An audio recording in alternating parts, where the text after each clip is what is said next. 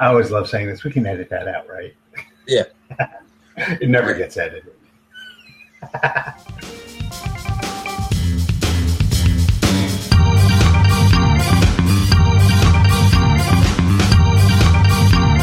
Yes. Hey, everybody. It's Microphones of Madness. I'm Rodney. Over there, Steve. Hey. And tonight we are wrapping up Clark Ashton Smith month with his comedic masterpiece, Monty Python and the Seven Geshes. Geshes. Yes, it's apparently pronounced Gesh. It's and like Gaelic. all things in Gaelic, there's two-step process. 1, say it. 2, be wrong when you say it. Yeah, and you know, it's funny because I've been pronouncing that my entire life as Gaius or Gaius, depending, you know, because that word comes up in fantasy literature often. It's a spell in D&D. Yeah, and it's Gesh, and you learn something new all the time, and that's what I learned. I learned that, and that the Chicken Little story can be inverted. Because, in my opinion, this story is Chicken Little in reverse. Yeah.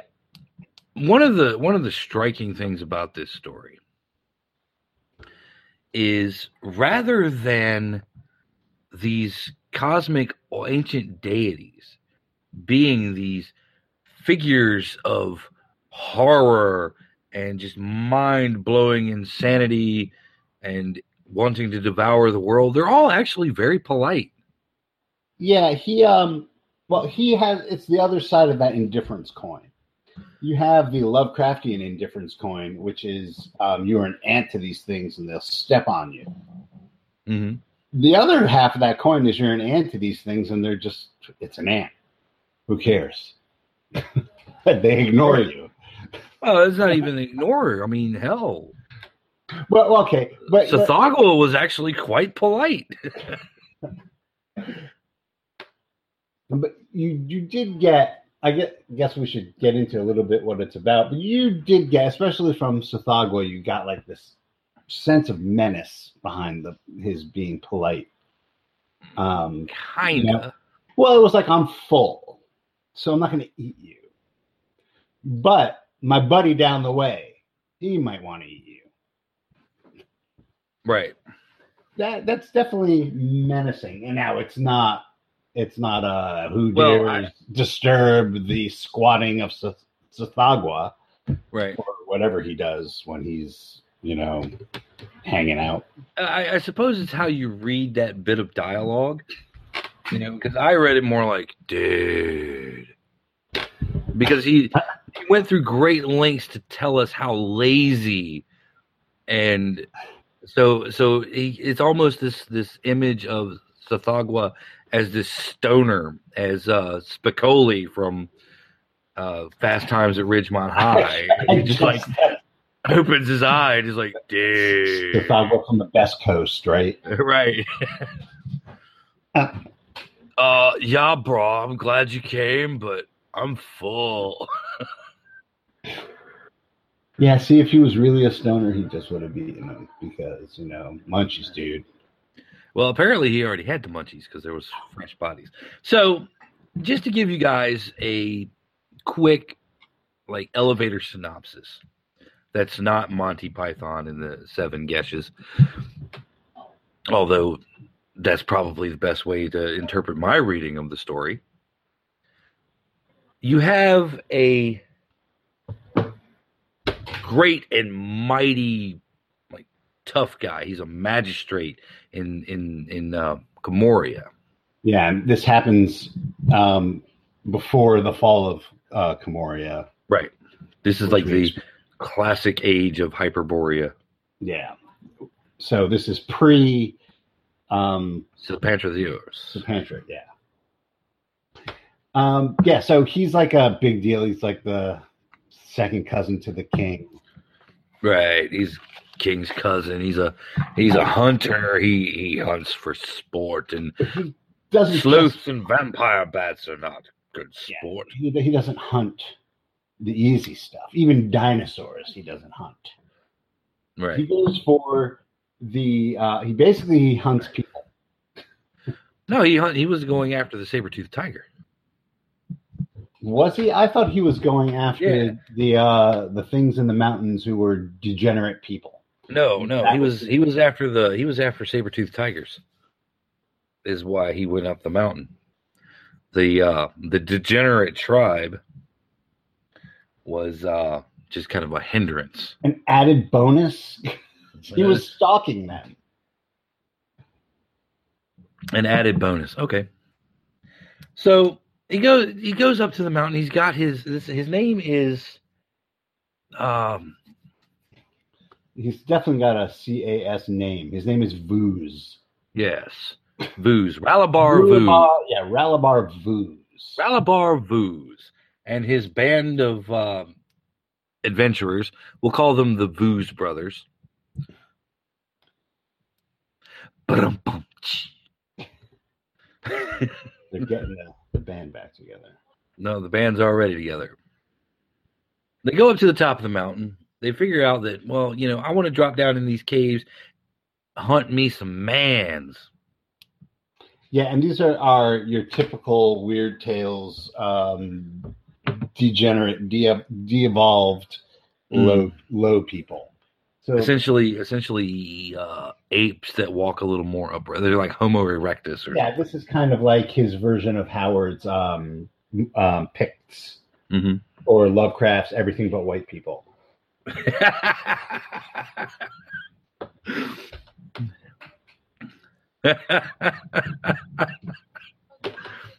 So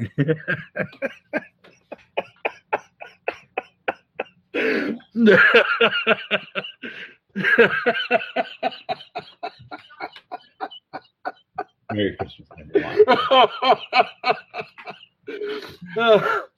Oh boy. Cheers, everyone. Oh. And he's hunted them before. He's had experience doing this. So he goes while Rodney's recovering.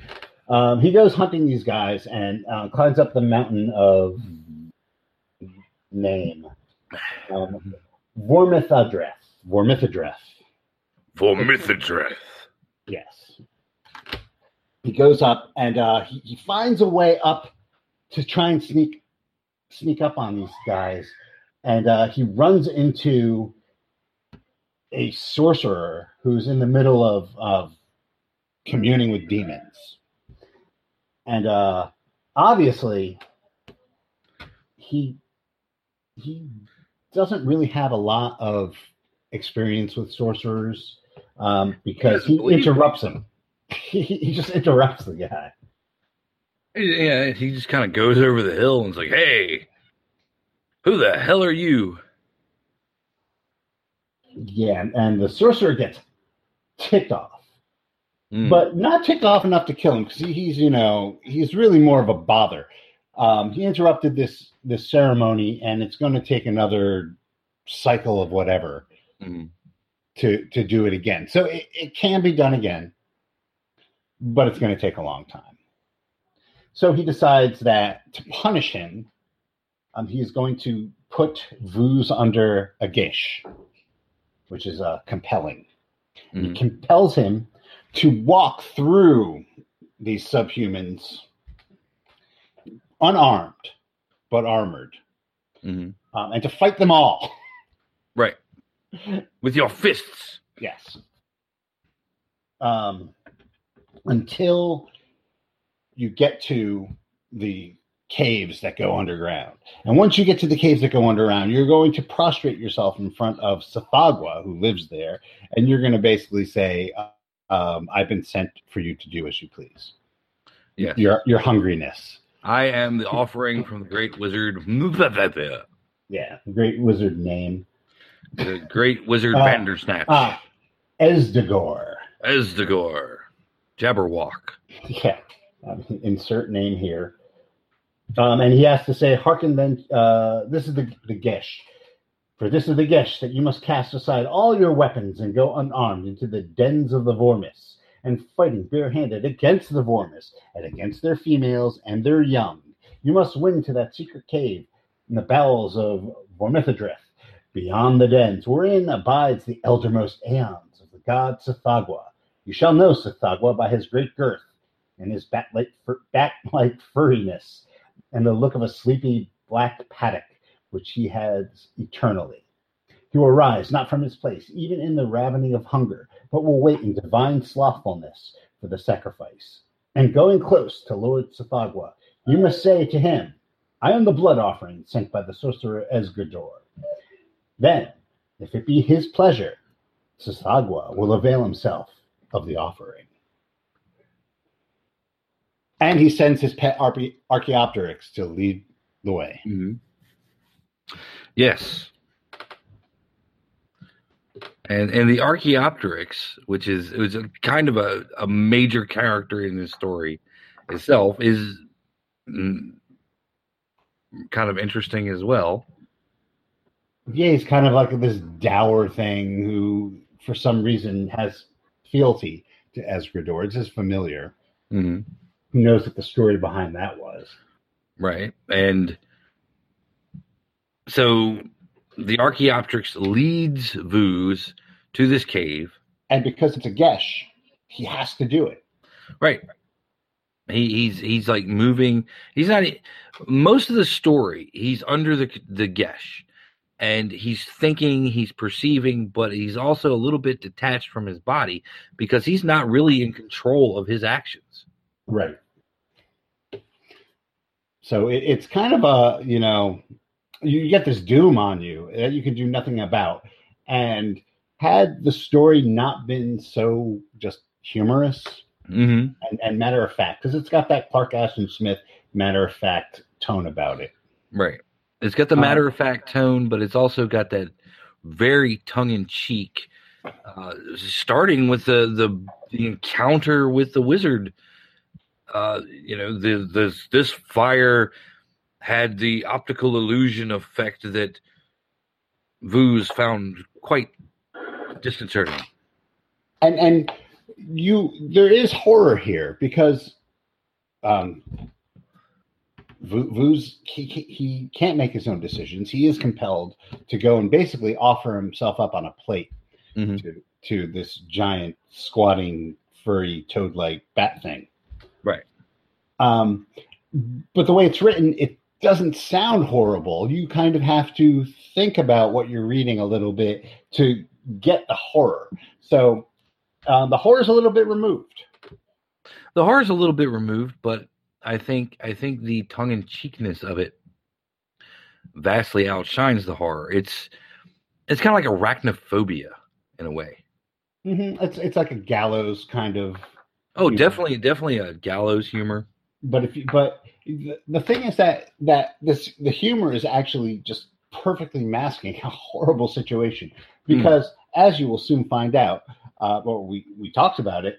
The Tsathoggua isn't hungry anymore. He just the Tsathoggua is high. he just ate. So he decides to beat him on down the line, and puts him under a second Gish. Mm-hmm. Keep count. Right.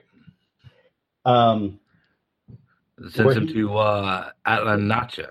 Yeah, this big spider thing. Yeah, the big spider god Atlanacha. Right. Where he has to say a similar catechism. And the Tsathoggua sent me. Right. And the bird, of course, is like, oh, god damn. Just eat him already. Fly is like, all right, come on. The bird is totally put out. Right. It's like a demonic Woodstock from the Peanuts. You could see the bird rolling his eyes. Speaks only in commas. Again, sir. Goes down, brings him by. And this is why I say it's like Chicken Little, where Chicken Little was a series of quests that Chicken Little had to perform in order to get what he wanted. Go to Mr. Toad and give me this, and then you can tell me the sky is falling. Right. This is the opposite. This is like, you can eat me. No. Go to the spider guy. So. Right. So he gets to this chasm, and Alan Nacha is pretty much his job. The way he passes the aeons is to build web bridges across this great chasm. Yeah, for unknown reasons. Right. Because, he's an ancient old deity, and that's what he does. Who knows? It probably holds the whole damn mountain together. It could be the rift that holds the entire world together. So Vooz goes up to the edge of the cavern. He's like, "Yo, spider guy, I'm here for you to eat me." Yes, this one is O Atlan Nacha. I am the gift sent by Tsathoggua. Right. And Atlan Nacha comes up and he's like, I'm really too busy.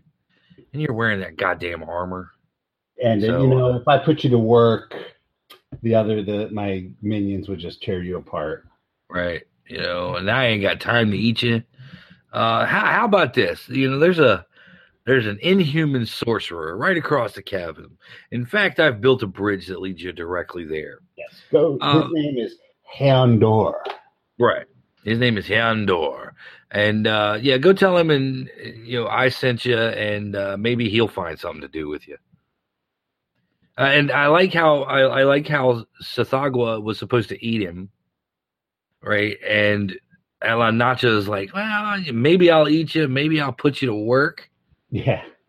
And then he's like, go see Heondor, and maybe he might find something to do with you, right. Give you a job or something. Who knows?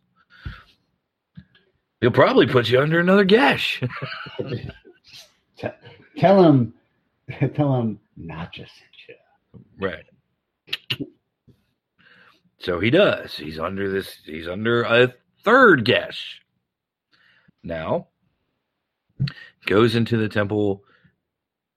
He finds his way to the throne room. All of the minions are like coming out of the walls. It's really kind of a creepy thing going on here. You've got those ancient sorcerers sitting upon a throne. Yeah. And he looks down and he's like, yeah, nah.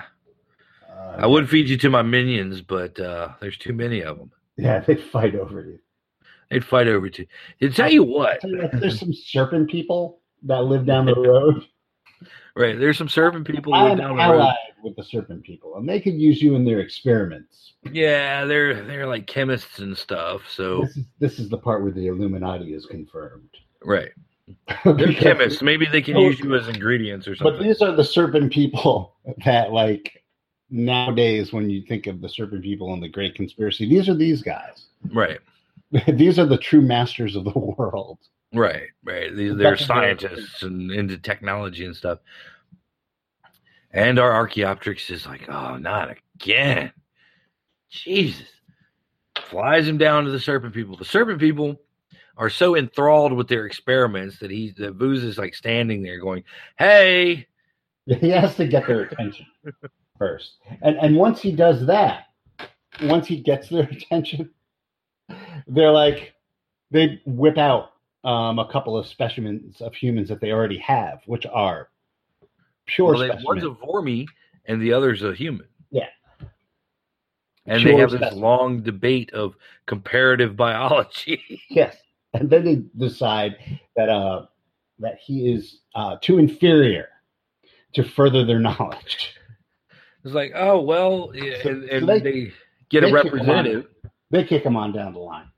Well, they kick him on down the line, but first they say they pull him aside and they're like, look, we appreciate you coming. We're really busy with our experiments right now. We're full up on ingredients, and really, as a specimen of humanity goes, we already got one. And you suck.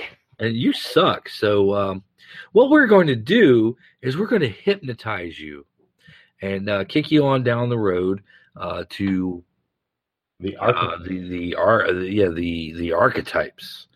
And Oh, by the way, this hypnosis that we're going to put you on, wizards and stuff call it a gesh, but it's just hypnosis, really. It's all good. And it's kind of funny, kind of hinting a little bit at that thing we were talking about last time, with even though this isn't Dying Earth, but where technology and magic start to combine and become indistinguishable from each other, depending on where your current technology head is at. Right. But I really thought that the Serpent People's speech was quite funny, because it was so aloof and almost so bureaucratic.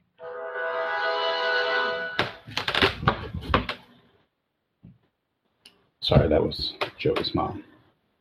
Well, it was dramatically timed. Yeah. So the Serpent People kick him on down the road to the archetypes.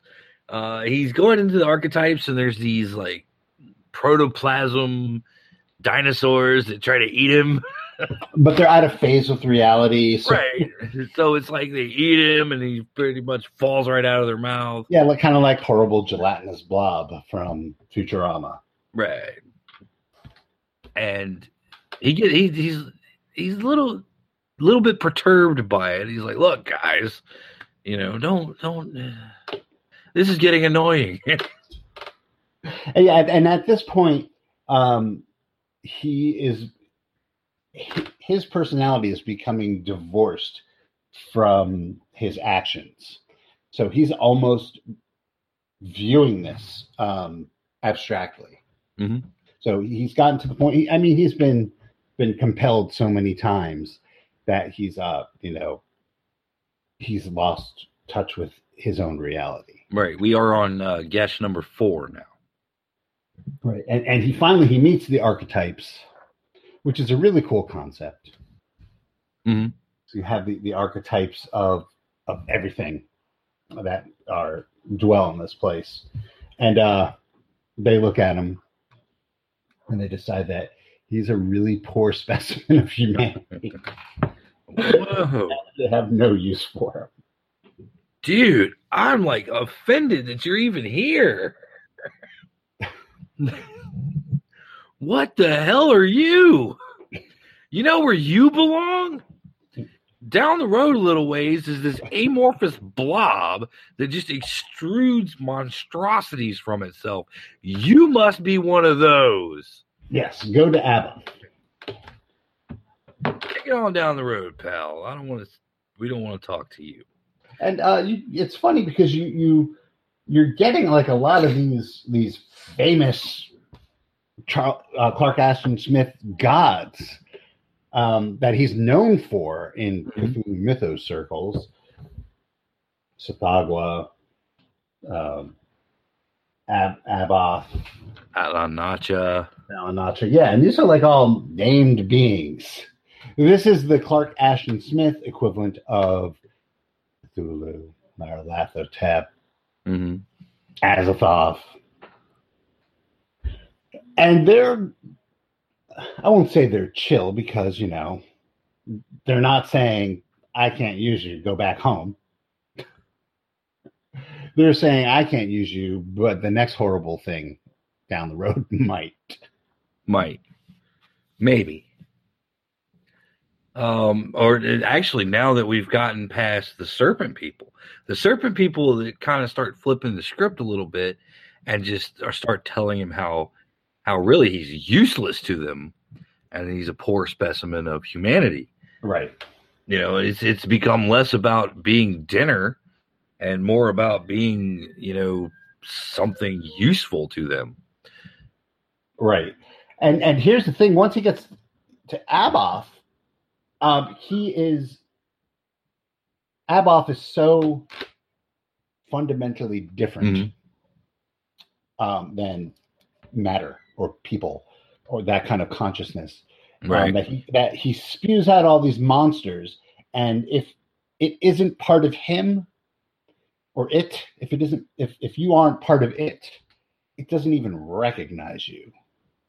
You Right. are beyond nothing to it because it can't even notice you. And it spits out a pseudopod with an eye on it and does like the whole sniffer thing, says something in Huttese. All right. Are you the navigator? And decides that it's nothing because it's not part of it. I was like, yeah, you're not me, so I don't want to eat you. And he basically says you're free to go. Yeah. He says you can go to the outer world with capital letters. Outer world. After he says, I would eat you, but not really being sure what you are. I think you might disagree with my sensitive digestive system. Yes. The horrible thing that dwells in the center of the earth that spews forth monsters constantly. Has a delicate constitution. Has diverticulitis. And has to watch what it eats. That's where I bonded with the story. Was his delicate constitution? And yes. You might upset my stomach. I have something in common with an outer god. But he doesn't say you can go. He gives him another geisha. Right. So now we are on the seventh geisha. We made it to the seventh geisha, and it is basically get as far away from me as possible and go to the outer world, which is where he comes from. Yeah, and do it now, and which is great because that's really what he wanted. Mm-hmm. And so the bird is like, "Well, okay." Takes him out of the, starts leading him out of the cave, leads him back around everybody else because the bird doesn't want to insult the rest of them by bringing him back through. Right, and he has to dodge all these monsters. He's being chased by all these monsters that come out of Abath, and Abath doesn't care, but the monsters sure do. Right. And they're more than willing to eat him. It kind of reminds me of that scene in Harry Potter. I think it's the Chamber of Secrets with the spiders, and they're in the woods, and Harry Potter and Ron Weasley are before the big honking spider. And they're like, well, we're just going to go now. You promise not to eat us, right? And the spider's like, oh, yeah, I'm not going to eat you. But I can't speak for my kids. Right. And so he's being chased. And he gets to the bridge, and on the bridge is a sloth creature with ass eyes. Who is taking way too long to cross this bridge. Yes. And unfortunately, and Vu's he skids to a stop at the edge of the cliff, and he's sitting there he's got monsters. Monsters are bearing down on him, and the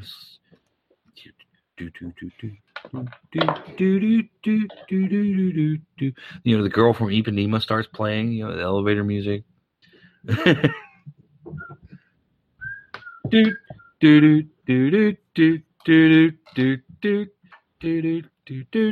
checking his watch. It's like, oh, come on, music changes, monsters are coming. Back to him, that little guy. Sloth makes it across.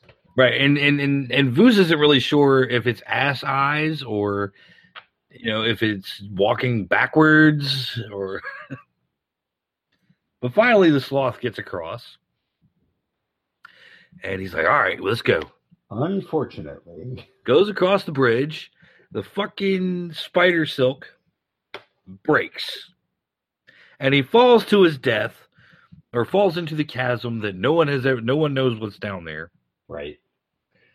And this, unfortunately, was a contingency that had not been provided against by the terms of the seventh Geas. Or Gesh.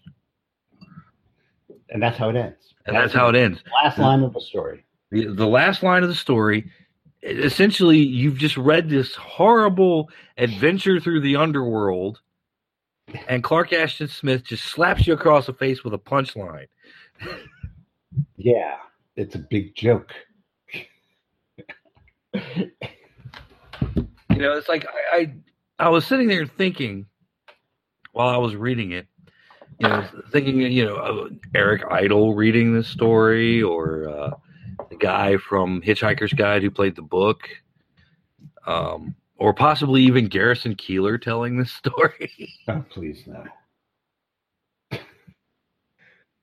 But you see what I mean, though. It's got that whole, the way it ends has that whole oops.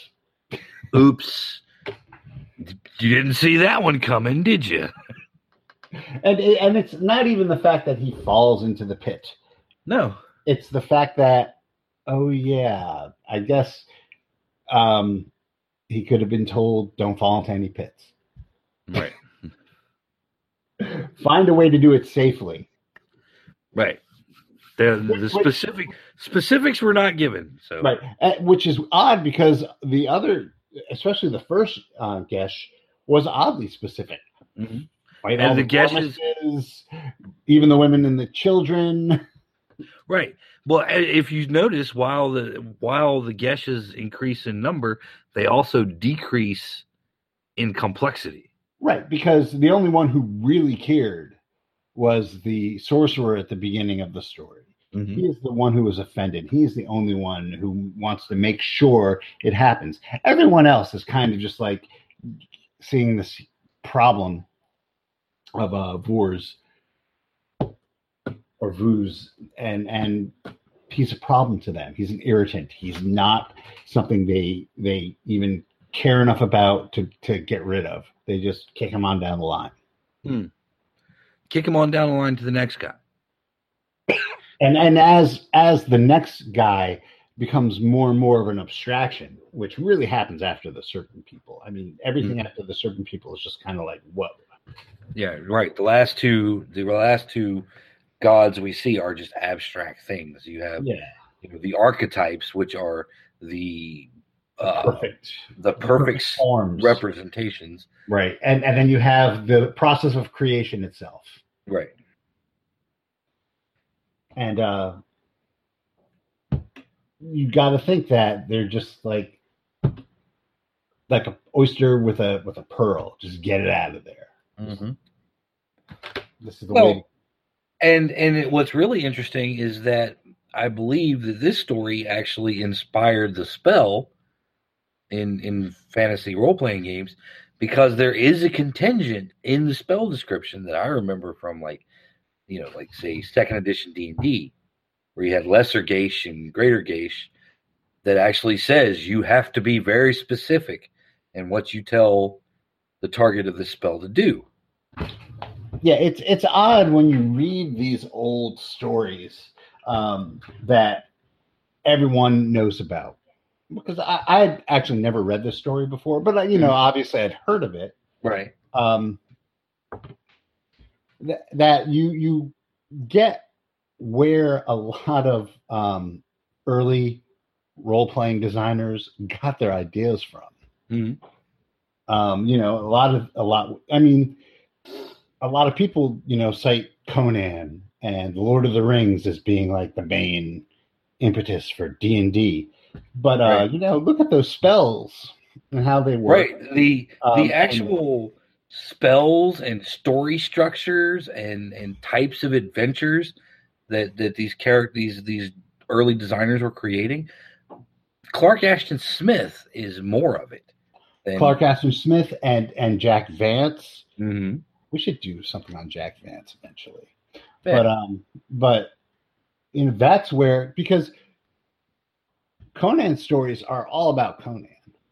Right. Let's face it. So you don't have 4 to 6 players.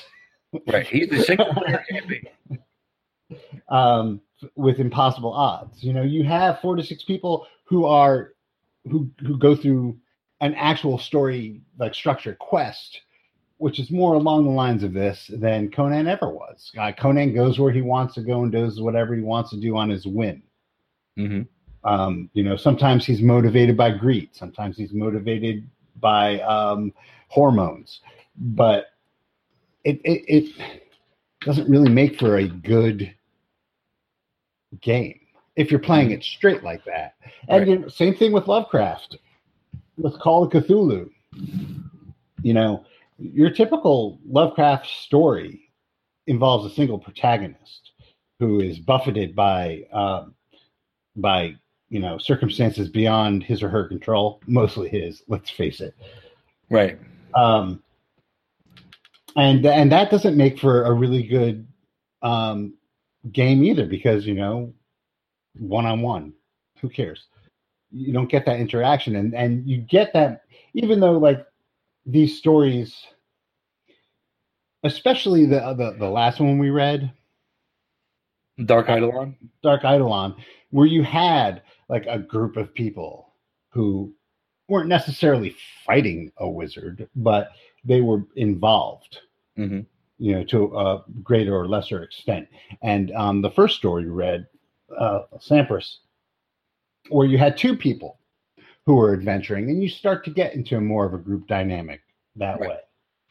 You have the Lord of the Rings, but I mean, if you could structure a game of that epicness and have it all, mesh together that well, I'll shake your hand. Now, one of the things that struck me about this is that the story was so funny. I mentioned, Eric Idle earlier as a possible narrator. And I went back onto YouTube after I finished reading it and pulled up an audio recording. And listening to the narrator of the audio recording telling the story, this was completely different from the voice, that inner voice in your head when you're reading. Right. He was reading it. He was playing it straight. He was reading it as if he were reading the to be or not to be soliloquy, at the Royal Albert Hall or something. He's on stage, and this is the tale of Ramalov Vuz, who hunts the saber-toothed tiger, and he meets an evil wizard. Right. But I'm hearing it as, the Hitchhiker's Guide to the Galaxy telling me this story. And it's just popping out. And in my mind, the comedy and horror both play on the same psychological mechanic. Okay. Which is, you built up this expectation, and then you're hit with the unexpected. And a lot of good weird fiction, a lot of good atmospheric horror, they build up this expectation, and then they slowly start altering your perception. Slowly. And in comedy, it's built up, and then you're just slapped across the face. I think I mentioned at some point in the past that horror and comedy, of the two, comedy is actually more violent a process. But it seems that Clark Ashton Smith here, he always had a little bit of humor in his stories, but this one here just seems to be played more for laughs than anything. It's almost like he's taking the piss on all the other stories that are in Weird Tales. Because he has the big strapping adventurer hulking guy with weapons everywhere, and he has these, nightmarish outer gods, and the interaction that you're expecting is not what you would get from other writers. Yes. Robert E. Howard would have written the whole battle with the Vormis, right? And he's punched the guy in the face and broke his jaw, and you would have gotten that would have been the entire story. Well, Conan would never have been under a Gish. That's true. I mean, right? That whole part would have made it that far because no one gets the better of Conan. That's right. Because Conan would walk by and he's like, "What are you doing here? I'm fucking Conan, bitch." If you get the better of Conan, it's always like a cheap shot. Yeah. and Lovecraft. Yeah, and, instead of Vu's going into the lair of Tsathoggua and just going instantly insane and my God, what foul things the universe has wrought. Well, right, he would have fainted and woken up in like some tenement, right, in New York, being chased by swarthy men and addicted to morphine while something squat was scratching at the window. Right, exactly. And in this case, you have, I'm full, man. But then again, a Lovecraftian protagonist would have been hunting either. That's true. That's true. That's a foul thing. I might get dirty. I am an archaeologist hunting saber-toothed tigers from Miskatonic University.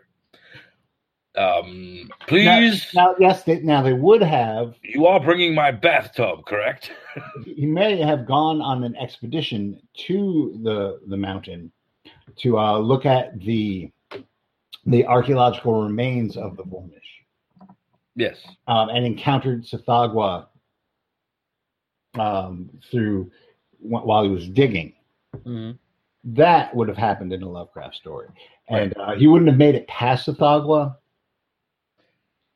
Because he would have fainted and blah blah blah, right? And warned everyone when not to go to these particular mountains and he would have listed off all the different names, right? Well, because there was going to be another expedition to those mountains to pick up where they left off, and he has to try and stop it. Right.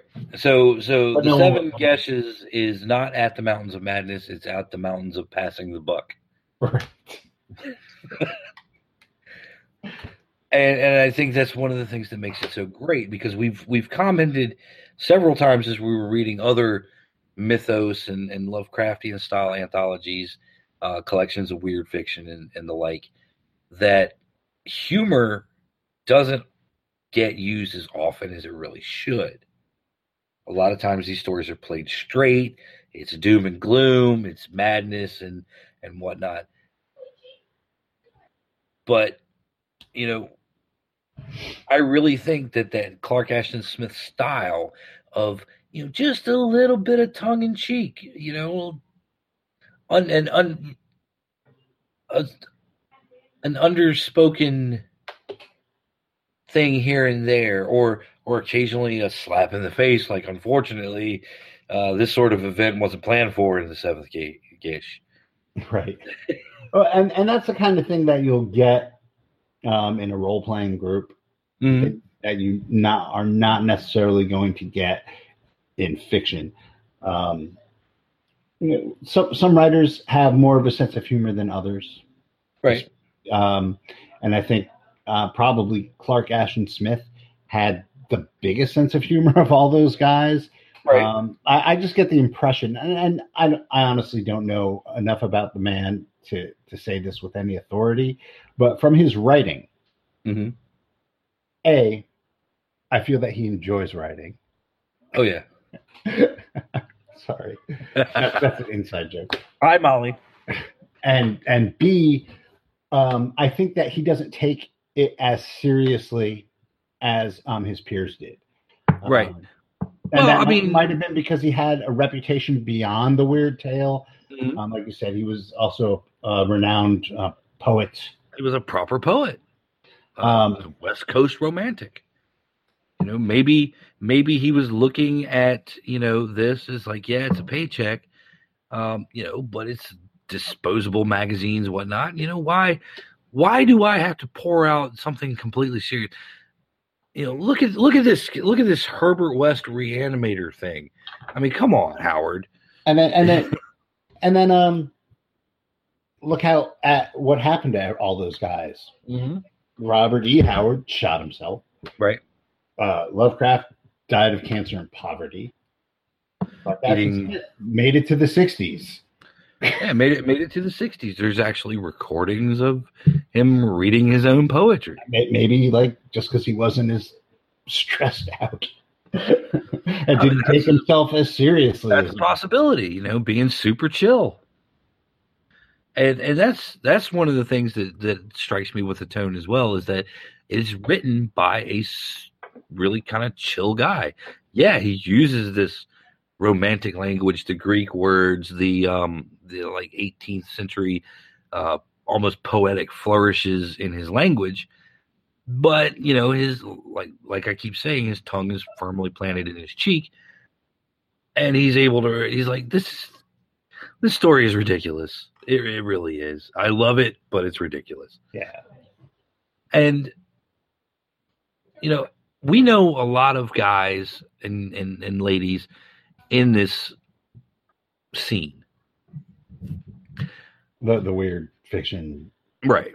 New weird horror. And a lot of them are genuinely funny fucking people.